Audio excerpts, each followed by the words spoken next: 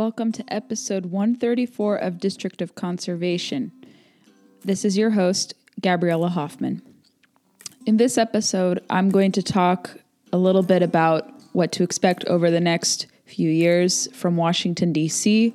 in terms of the control of the federal branches of government, especially the legislature and executive branches.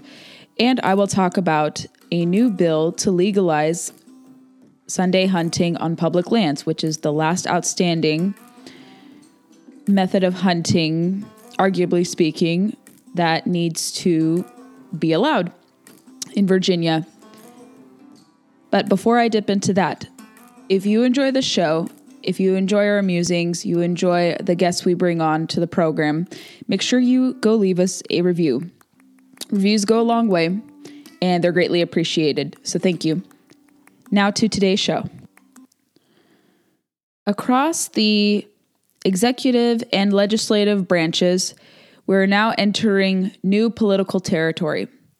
I think for the first time since the 1920s, I read that there is a shift in balance of power, unlike any other, where the party in power loses all three levers of power: Congress, Senate, presidency, I think since the 1920s. That's what I read. So given those changes, the fact that the incoming Biden administration is going to be in control, the fact that the Senate now is split 50-50 with the two Georgia Senate runoffs going to the Democrats, a really lamentable event that could have been prevented if people there turned out the vote. Now with that change in the Senate, with pro-gun majorities now out and kind of relegated to minority status, there's a lot to be said there.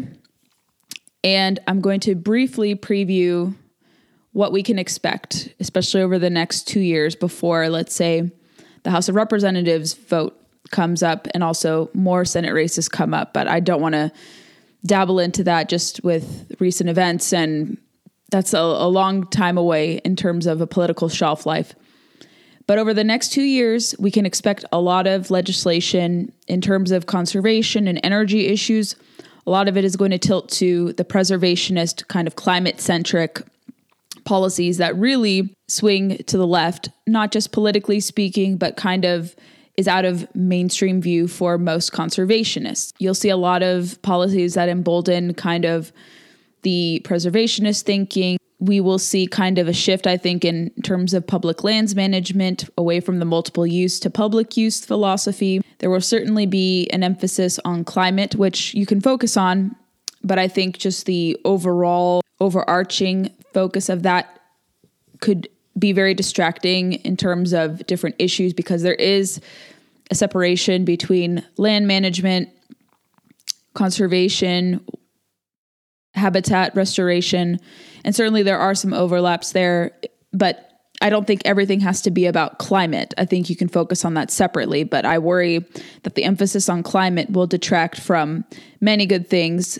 that have been advanced over the last few years in terms of precedent for true conservation efforts. So that's something you have to be aware of. And with the Biden administration now having a mandate and probably a few obstacles in the legislature, maybe there will be some debate on Representative Haaland, who is the nominee for Interior Secretary, maybe a few others.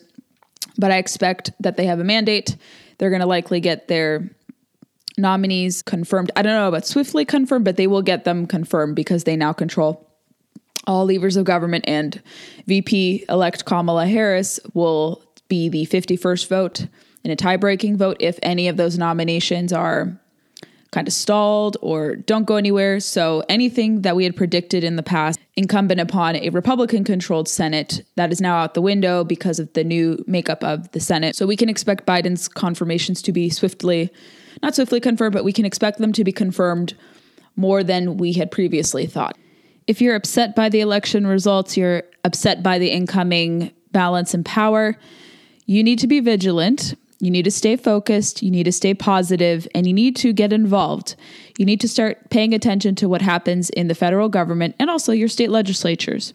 You need to be calm, collected, and organize peaceful movements, peaceful action, and get to know your lawmakers and their staffers. I will be using this podcast to continually talk about what happens, policies that we favor, policies that we disfavor. We'll be pretty critical of the Biden administration, not from a, resistance perspective, but there's a lot to be disagreed with, I think, just what I've read. But I'm going to be calm and collected when I do so because I try to be objective. I'm going to lean on extracting information from source material. I reference different viewpoints. I'll talk about mainstream influences. I'll talk about sources that I agree with, sources that I don't agree with. We try to make everything multifarious. But now, if you already didn't believe it before, but I had warned you all that this is what was supposed to be coming in terms of the makeup of Washington, D.C., now you need to shift gears. If you already weren't, you should have expected this to happen. I'll be giving some recommendations. I'll be guiding you all on bills to follow, how to navigate the process. We'll be speaking to different thought leaders and others who will have some influence on what happens in the legislature. I will keep you guys abreast with any secretarial orders, any nominations, any positions that certain nominees for certain cabinet positions hold. We will follow their directives, their orders, and bring to you the latest. So with a mandate, things look a little daunting, upsetting, I know, but you need to be proactive, you need to remain positive, and you need to learn how to engage in the process and make meaningful change and build a coalition while you're at it. So I'll help you guys if you have any questions. Before I conclude the podcast, I'm going to talk about the new House Bill 1799 that was just introduced by House of Delegates member James Edmonds, a Republican from Virginia. And I wrote about this at Town Hall, and I think it's super important to talk about this. And I argued that it's time for the Commonwealth of Virginia to repeal any antiquated blue laws that prohibit public land hunting on Sundays. In 2014, Governor Terry McAuliffe, someone I don't agree with, actually did something good and signed into law a bill to lift prohibitions on Sunday hunting on private lands and some public waterways. And why is this important? Why should this bill be passed even in a Democrat-controlled Virginia General Assembly? I think wildlife conservation still is palatable and bipartisan, especially in Virginia, even though the state has kind of shifted politically in years, there's still this bipartisan air here. But especially when it comes to these issues, you do find a lot of agreement across the political spectrum, which is wonderful. So I'm optimistic something like this can pass. And why are blue laws outdated? I'm going to go into detail as to what blue laws are in a bit. But I think blue laws go against the very principles and set in the North American model of wildlife conservation, which stipulates 7 principles that kind of guide conservation ethics here in the United States and also in Canada. And one of those principles is the democracy of hunting, which stipulates that the government must allocate, quote, access to wildlife without regard for wealth, prestige, or land ownership, end quote. And the Virginia General Assembly will convene tomorrow, January 13th, for the 2021 legislative session. And House Bill 1799 is hopefully going to do that. And they have until the 27th of February to advance or pass on the bill. And this is timely because with more people going into the field, including Virginians, there's a huge surge of Virginians that have bought licenses to go hunting here. This bill can remedy outstanding issues that impede public land access here. And if you want to read more about kind of the history and the precedent behind this and why this bill would pass, and a little bit more about House Bill 1799, it would remove prohibition against hunting or killing on public lands a wild bird or wild animal, including a nuisance species, with a gun, firearm, or other weapon on Sunday. And this will be heard in the Committee on Agriculture, Chesapeake, and Natural Resources in the House of Delegates. I also discussed at length about the history of blue laws, why they're seen as a diminishing political tool, thankfully. You can read all about that in my Town Hall article and more. I will similarly be focusing on issues like this and bills that relate to hunting in the affirmative or the positive throughout this year. So learn more about Sunday hunting. Encourage your lawmakers, if you're a fellow Virginian, to support this. Normally, I don't try to Normally, I don't try to push people to vote one way or another, just lay out the facts and make people decide. But for something as important as this, I totally think it's okay to express support for this bill. It goes along the line. It is perfectly in concert with trends that are happening. It removes the last remaining obstacles to any barriers to hunting here. And while I don't partake in public land hunting yet, I am an all of the above supporter of hunting. I don't care what method you do, as long as you're ethical, doing it legally, having fun, being safe, and remembering the purpose behind it.